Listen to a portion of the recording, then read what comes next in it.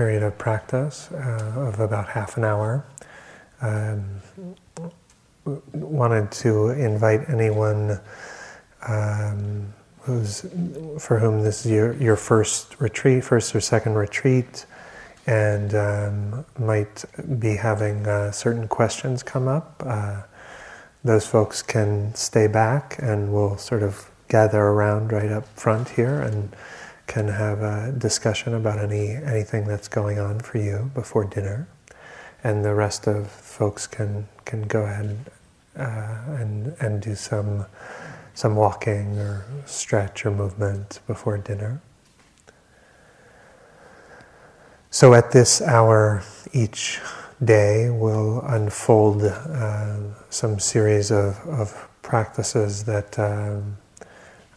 heart practices, metta, loving kindness, forgiveness, compassion, kinds of practices.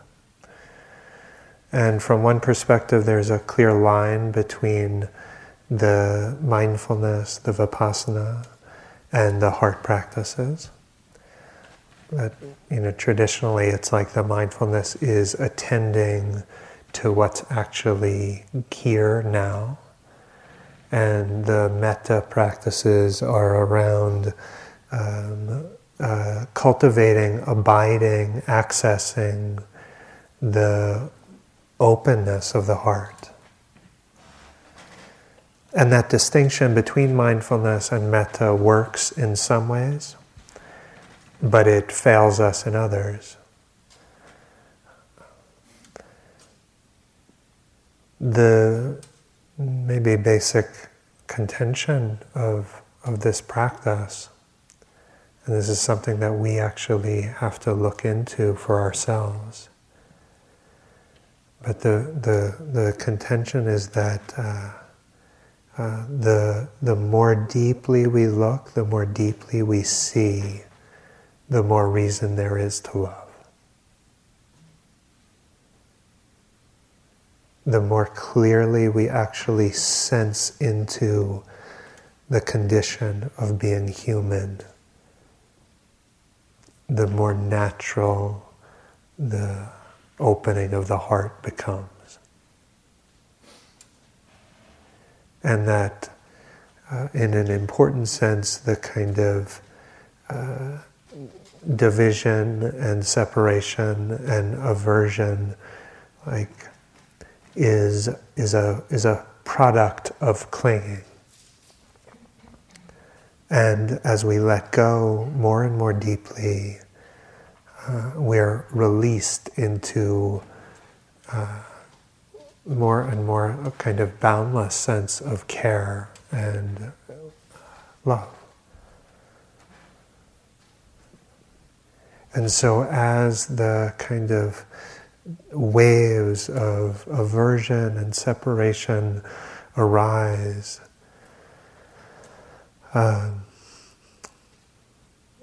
we can actually just remember that that aversion, that hatred, that separation is not the last word, and to keep looking,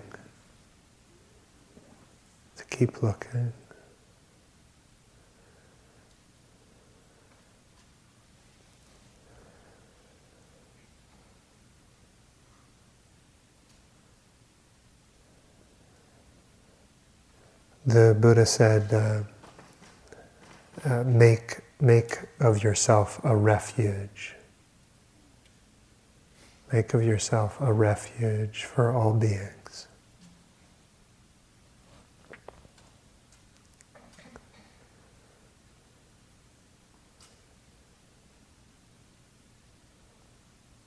Just reflecting on that's quite moving to me. If after all these years of hearing that phrase, of practicing with that, make of yourself a refuge. And so we can ask the question, like, what does it mean to truly be safe for another? To offer safety, to have one's heart be so steady and reliable that it can be trusted by any being.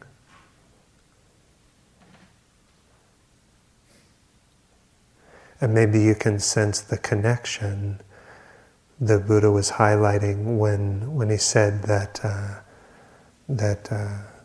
one who loves themselves will not harm another. This is not a kind of self-indulgent love. This is the kind of love that arises when we see the poignancy of our condition, the depth of our wish to be happy. And in seeing that, it breaks the heart open.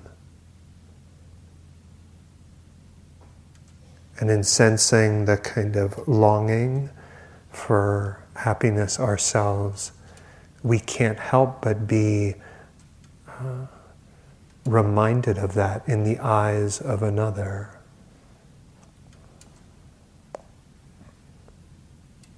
We start to see that very deeply familiar longing in the eyes of others. May I be happy. May I be safe. May I be at peace.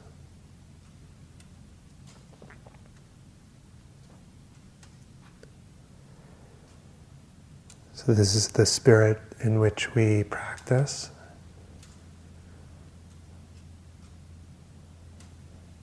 Spirit in which we develop this kindness for ourselves.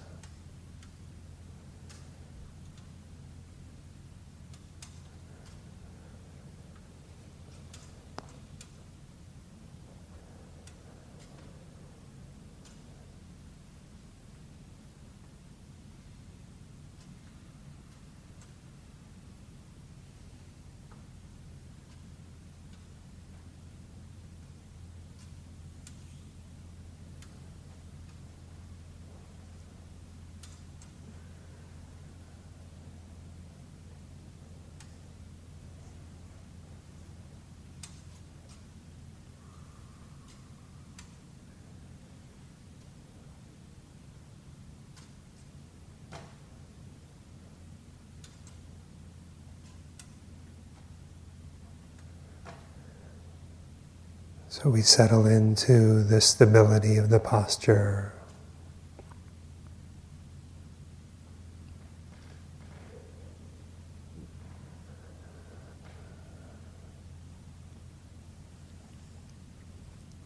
The rhythm of the breath.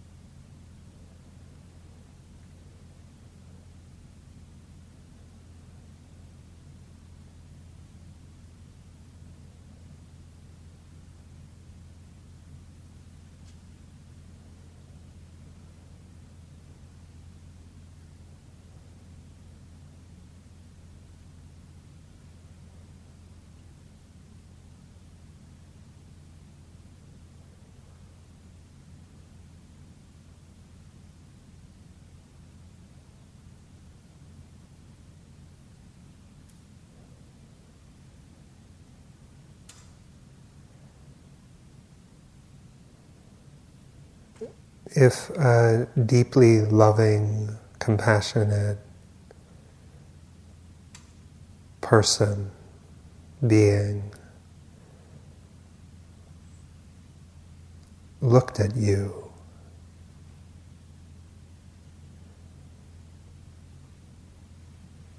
what would they see?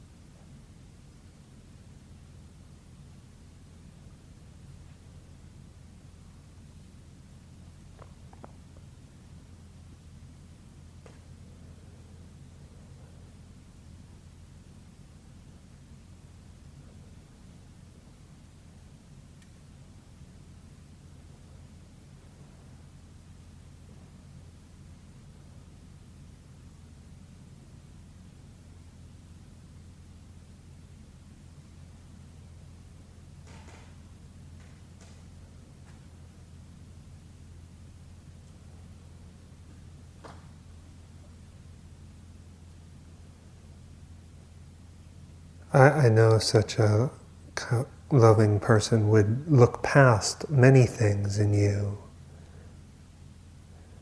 as mere distractions.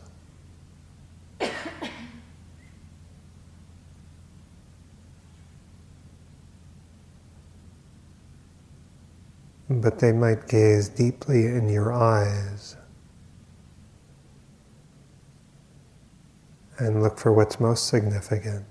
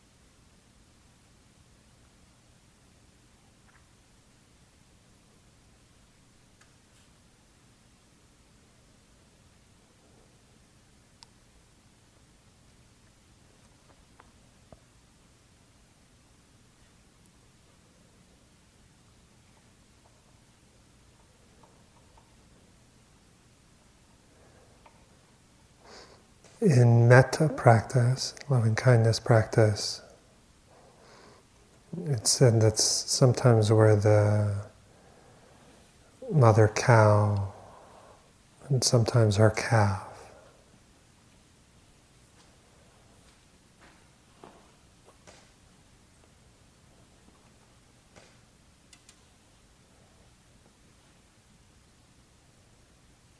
and we have to develop a certain kind of facility in being both parent and child,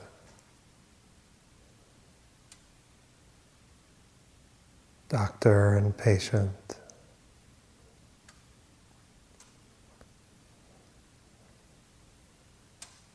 the lover and what's loved.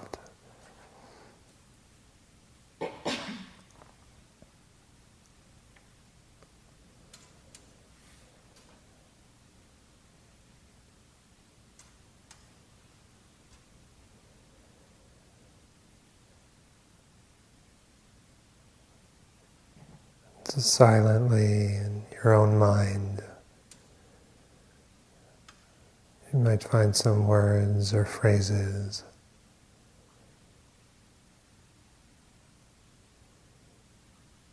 to begin accessing this dimension of one's being.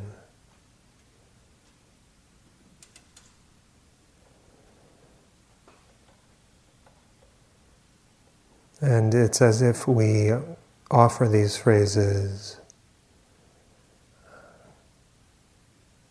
not as a prayer for the future, but a way of connecting with the heart deeply now.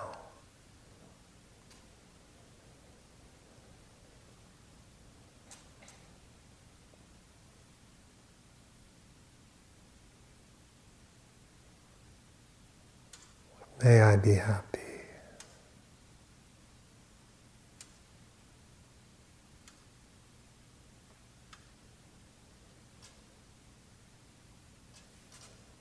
May I be safe.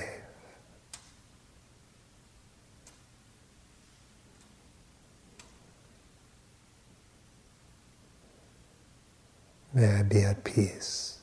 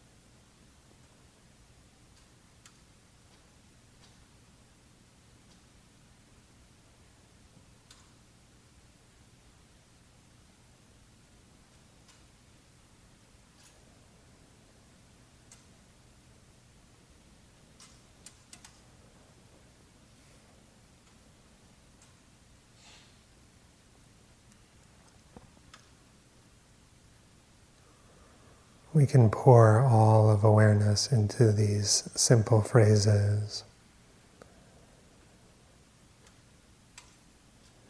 And it's as if we're ringing a bell in the mind with the phrase.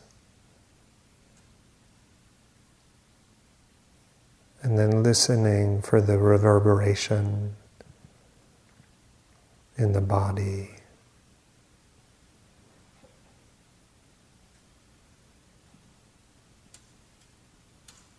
Not intent on hearing a particular sound, feeling a particular feeling. But we ring the bell and we listen.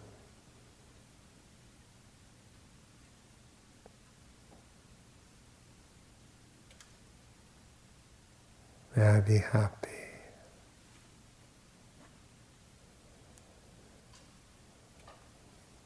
May I be safe.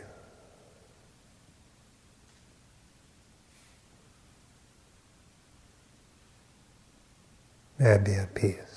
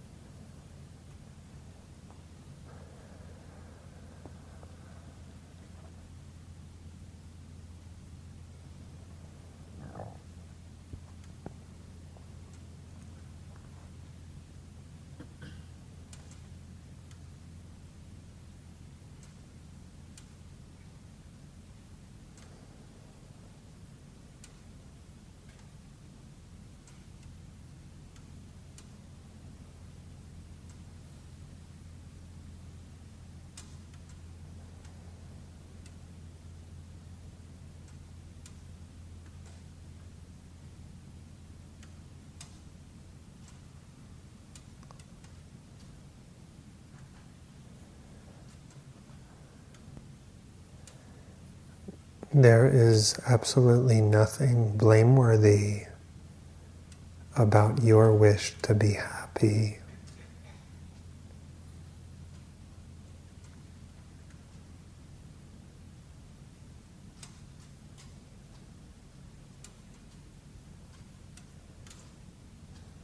And in this practice, we honor the blamelessness of that wish.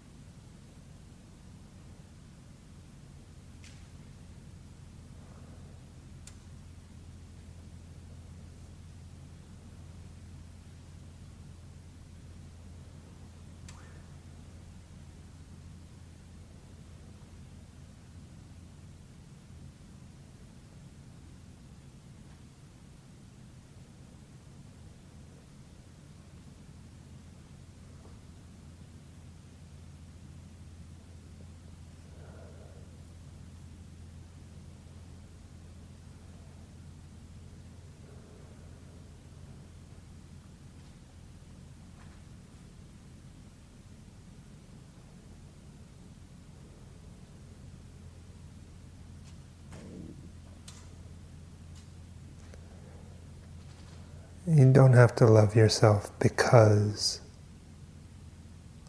anything.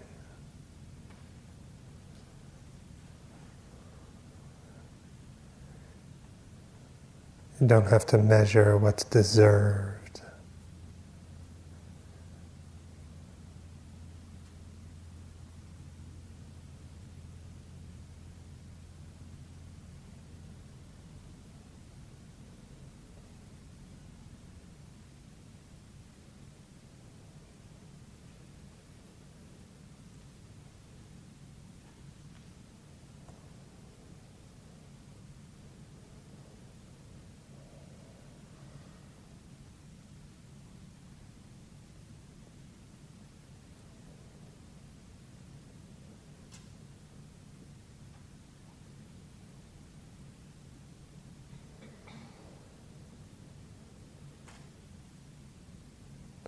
Just being human is enough reason for us to care.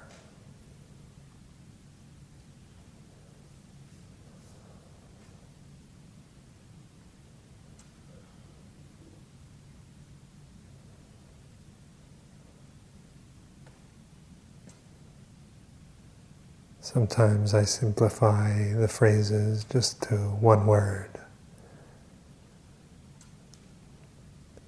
Happy, safe, peace.